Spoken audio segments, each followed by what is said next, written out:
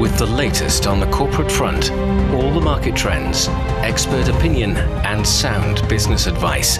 It is your unique window into the business world, direct from the heart of China. Hello and welcome to Biz Today. I'm Zhao Yang in Beijing. Coming up, we will have half an hour of business news and analysis. In today's show, we'll talk about G20 summit was held in Bali, Indonesia. What issues are talking on the G20 agenda? And we will also take a look at China's economy is continuing its recovery momentum in October. Now let's begin with our top story. G20 summit was held in Bali, Indonesia this week. The theme of this year's event is Recover Together, Recover Stronger. World leaders and representatives gathered on the Indonesia island of Bali, talking about economy, health, digital transformation, energy, food, and much more.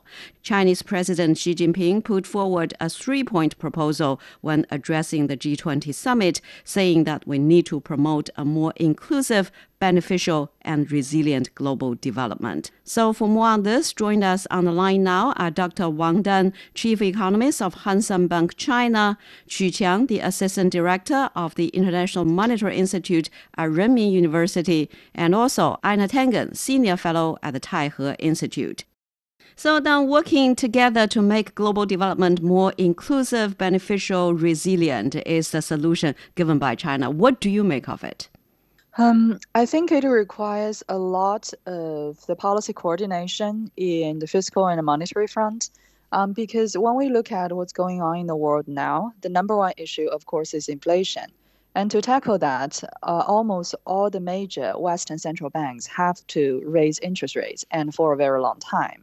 And in the long term, this will have far-reaching redistribution effects, because if we look at how dollar-denominated assets are performing comparing to other assets, we would have found that from the beginning of this year, if you're holding any sort of dollar assets, it already appreciated by at least 20%.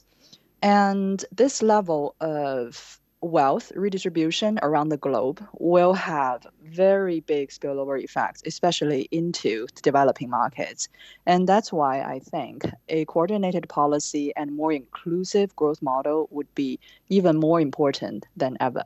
And so, Qu Qiang, universally beneficial and more inclusive. That means not every country, not every economy is benefiting from the previous or the current type of development. And also, we need to build a more resilient global growth over there. So how do you look at that? Yes, I think we have been learning about how economies should grow in the past 200 years. Remember, in the first wave of industrialization, only a few countries are winner. They are on top of technology and they colonize the rest of the world. So everyone else is extremely poor, but only like 5 countries or 6 countries are winning. And until the second wave of industrialization, and we see after the Second World War, the Western countries, together with their attachés, are winning the economy, like the emerging economy like Japan and Korea has been growing. And after that, I think now we've been facing the third wave of the new industrialization. I think this time is different. It's because we've been seeing the previous logics not working anymore. We cannot just ground up a small club and rise up a high threshold and refuse other people to join in. I keep the high living standard and you should not. That kind of a logic won't work, because if we do not pay attention to the rest of the world, if the rest of the world do not have the affordability to buy your product, how can you continue to grow your GDP? And if the rest of the world are in a chaos and a crisis, you will also get the spillover of the geopolitical conflict. And all this negative result has all been witnessed currently. So I think this is a time to think about how we can inclusively develop our together economy and to make the whole village of the globe to be commonly prosperous. And now let's talk about the current global challenges. For example, the food and energy crisis, the fragility of the financial markets, the danger of a major recession hitting many countries in the world. So first, Ina, is it possible that the food prices are just going to be higher across the board for everybody? Or what do you think the G20 or the global community should do to jointly tackle the food crisis? Well, the food crisis has many layers. You have the interruption that was caused by the Ukraine situation. Now, markets adjust. Countries that have arable land can start planting and things like that. But a lot of it is up to Mother Nature. And the secondary part is global warming, because what that does is sea levels rise, and that affects a lot of these areas, these very fertile bottomlands where rivers enter into oceans. When these rise, those areas become unplantable because of seawater. And so you start losing very, very fertile land, and that will have an effect. So we're going to have to see over the next few years exactly how the world reacts and how we can change that. Ironically, one of the largest areas with undeveloped arable land is, of course, in Russia. So that is going to be an issue. Then you get down to these other levels, for instance, fertilizers. That has also been interrupted, and that is decreasing yields across the world. I mean, in Germany, they had a decreased yield this year of about over 20%.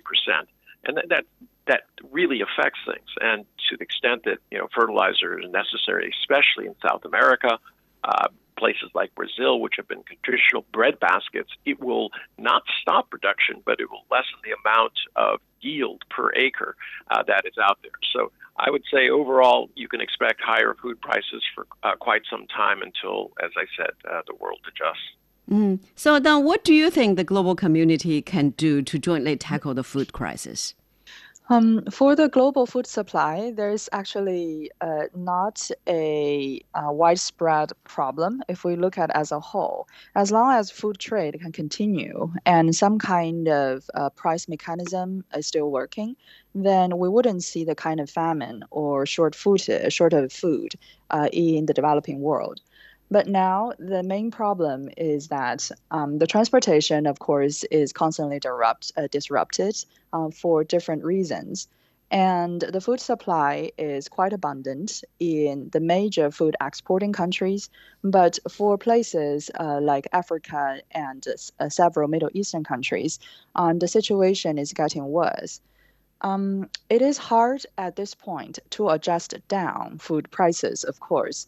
But we can also see there is a different priority now in international aiding agency. Their top dollars are going to places like Ukraine. And for many countries that in dire need for their daily necessities, they're not getting enough because of a different political priority now.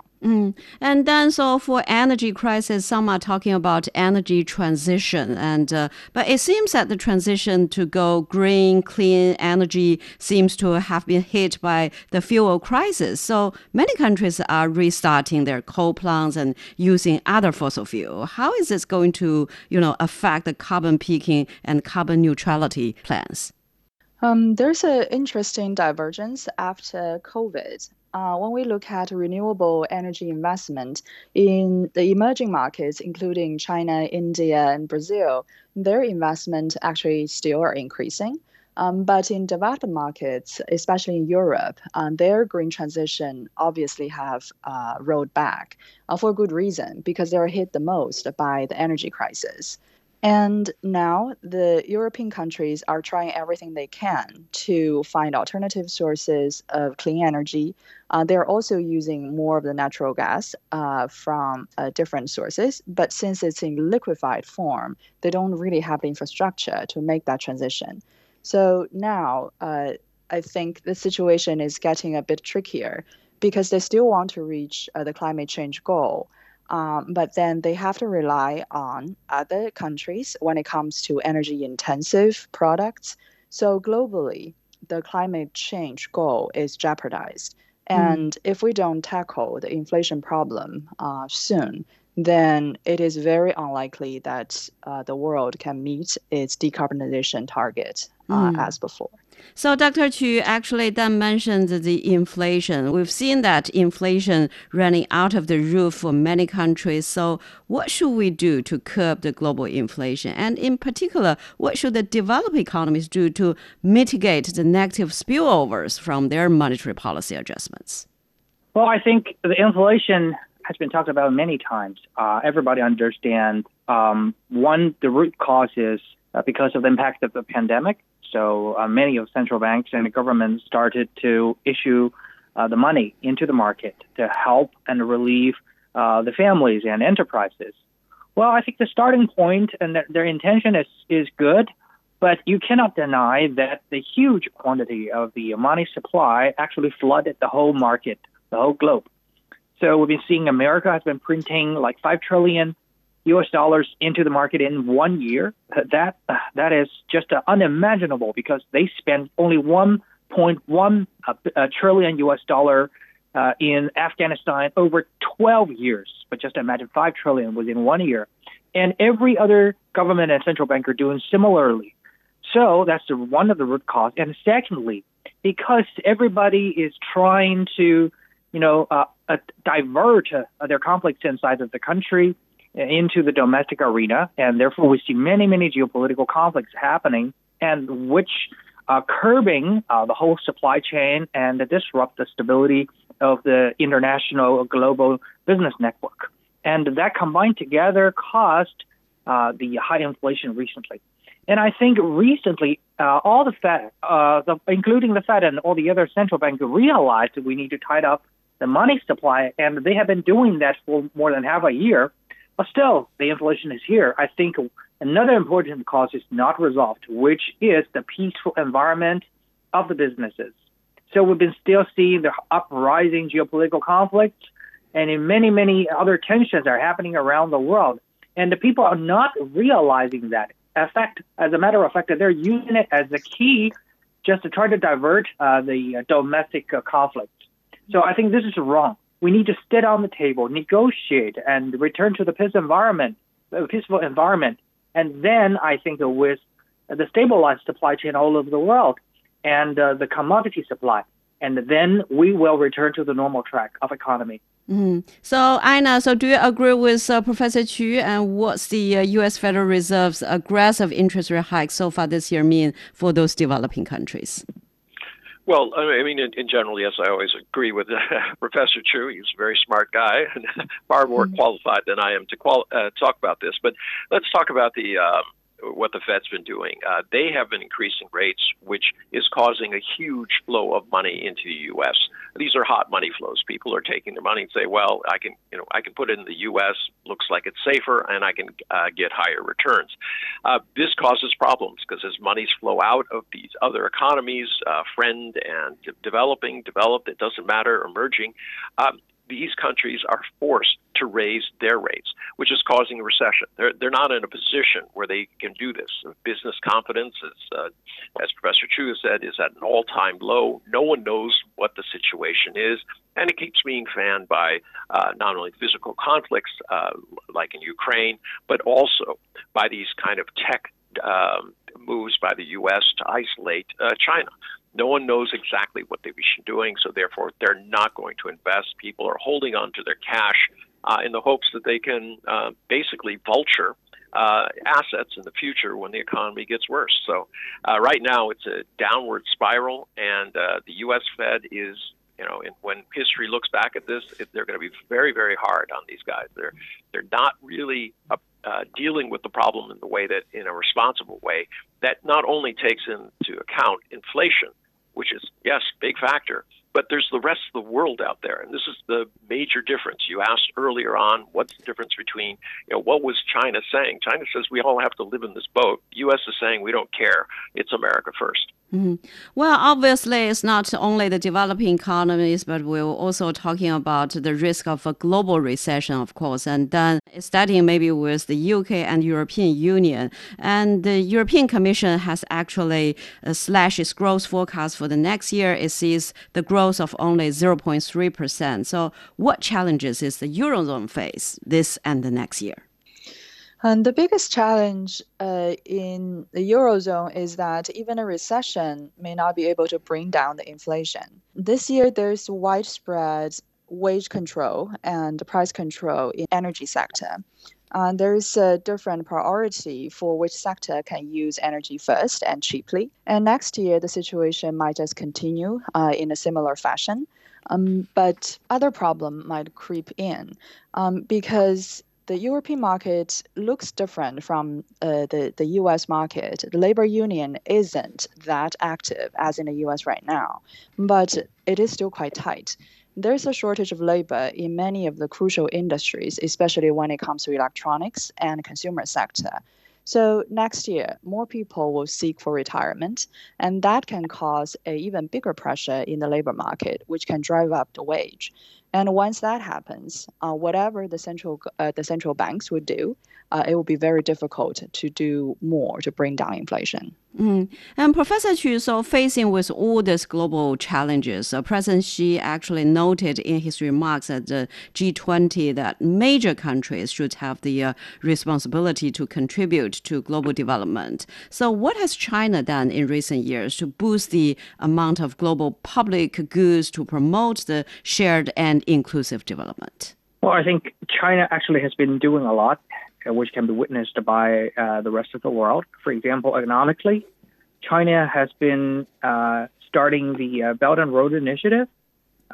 Through this initiative, it's quite different from the Marshall Plan because, first of all, it's nothing with any political condition string attached. And secondly, we're only focused on infrastructure, the capacity of self-development, and we're helping the partner countries in the Belt and Road Initiative to have a stronger hands up of themselves. And we have already been seeing great result out of this initiative and have been welcomed by most of the partners who used to be suspicious before, and right now they've been quite like it, this idea. And also politically, we've been seeing that we have Shanghai Cooperation Organization, and we've been joining the WTO reform, and we've been working very actively with UN in many, many aspects, and stabilizing the regional peace environment, and also been helping to resolve the geopolitical conflicts. And also in the digital area, well, this I think is worth mentioning, China has been helping many partner regions and countries to build up the infrastructures like the 5G capacity, like the internet, the e-commerce platform. So if you go to the Middle East, ASEAN countries, Africa, you will find many of this basic IT infrastructures and platform has been supported by China. And again, without any string attached. It's just a business corporation. And even further, sometimes it can be pro bono project. So I think China's practice has been welcomed by the world with no hidden agenda, with no string attached, but just a win-win together. So Aina, actually Professor Chu talked about digital economy and digital transformation. President Xi Jinping has called for the G20 members to collaborate more on developing the digital economy. So what do you make of that? And what could the G20 members or the international community do to narrow the digital gap today? In terms of digital economy, very, very important. And this is the reason why. The digital economy is the future, and it's going to belong to those who have the IP. And China, rather than trying to say, China first, America, heck with everybody else, is saying, look, to create a digital economy, the benefits multiply by the number of countries that it's in.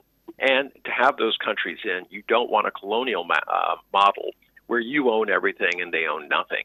So I think China is trying a kind of a digital Belt and Road track where they're going to make sure that countries are in the system. Why is that important? If they're in the system and they're benefiting from it, that means that the adoption is much stronger. They're not going to be tempted to go into a different area or to find other sources. They're not going to be closed out, and certainly they're going to be able to earn funds from this. And this creates more stable middle-class markets, which is exactly what China is trying to do as it, kind of steers through the future. So different approach, but I think it's very sound because it is much more inclusive. Well, we're speaking with Ina Tangen, Senior Fellow at the Taihe Institute, and Wang Dan, Chief Economist of Hang Seng Bank China, and Qu Qiang, the Assistant Director of the International Monetary Institute at Renmin University. And after a short break, we'll take a look at China's economy continued its recovery momentum last month. Stay with us. Welcome.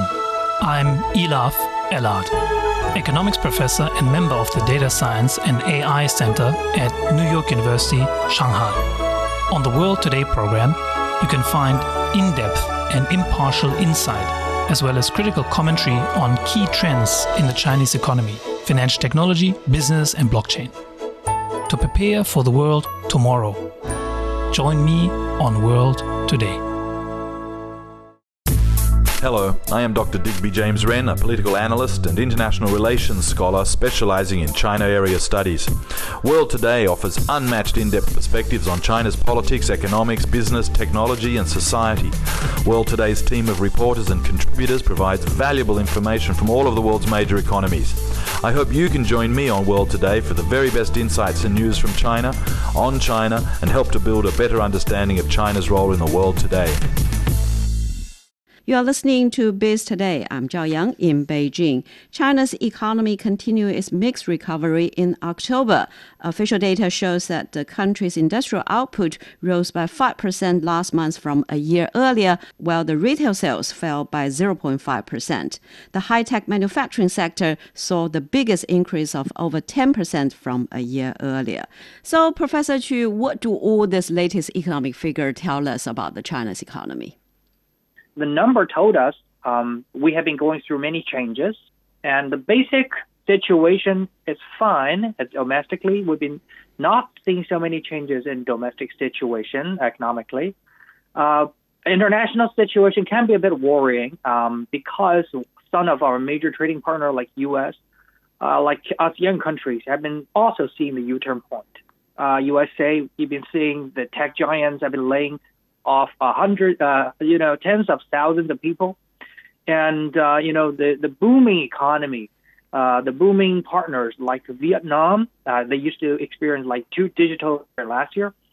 And they've been seeing the major fall in the stock market and also certain potential crisis in the real estate market, and which also jeopardized the outside demand for China. So I think this are all worth our, caution. So in the future, especially in the next 3 months, we're going to see more of the policies coming out, and this is going to decide how we're going to go through the next year. So then the high-tech manufacturing sector saw the biggest increase of more than 10%. So what do you think about that? What are the leading factors of it? The high-tech sector has been prioritized in China's economic growth since COVID has started. And this year it has been proven quite robust, even with such a downward pressure.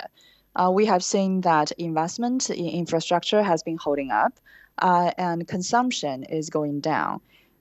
In the coming month, probably the investment in infrastructure would also taper off, but the manufacturing, especially in the high-tech and higher value-added supply chain, will still attract both investments from domestic investors and international ones.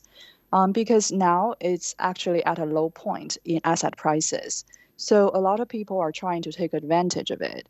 And I believe there will be more opportunities coming up, but it will take a lot of patience. And Dr. Chu, so we've seen the strong trade data in the first 10 months of this year. So China and ASEAN countries have been deepening cooperation, and ASEAN has become China's largest trading partner. So what do they mean for each other?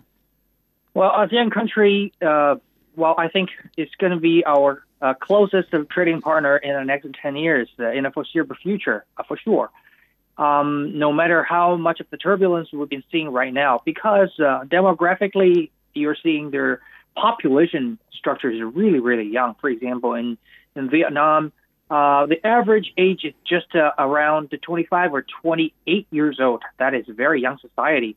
Similar situation is in the Philippines, is in Indonesia, and also we've been seeing the lagging behind economy in this region are catching up very quickly. Vietnam, double-digit growth, Indonesia catching up very, very quickly. They have human resources and energy and the commodities and anything you name it. And also, Singapore has been pooling a lot of financial resources. Malaysia growing very, very fast. And also, more importantly, they are, together with China and Japan, we are very far away from the turmoil regions in the current world. So in the future, we're going to see, no matter what, this region is going to be bonded with each other more closely, and we're going to achieve the win-win result and achieve common prosperity. And Aina, so China is also an attractive destination for the overseas investment. So how do global investors perceive China's market potential today, and what special industries are they interested in? Well, there's really not a lot of other places you could be looking at right now. If I'm an investor, I want a country that's stable, that has markets, production, that has a complete economy, and that is not true in the United States nor Europe. Especially now, Europe is suffering because they cannot even manufacture the higher end goods that they used to export to the rest of the world. U.S. tremendous amounts of internal turmoil. It's just not clear what's going to happen politically. As we saw with the last elections, it's just like, well, what direction is the U.S. going? So you're not going to see a tremendous amount of investment there. So it leaves literally ASEAN and China.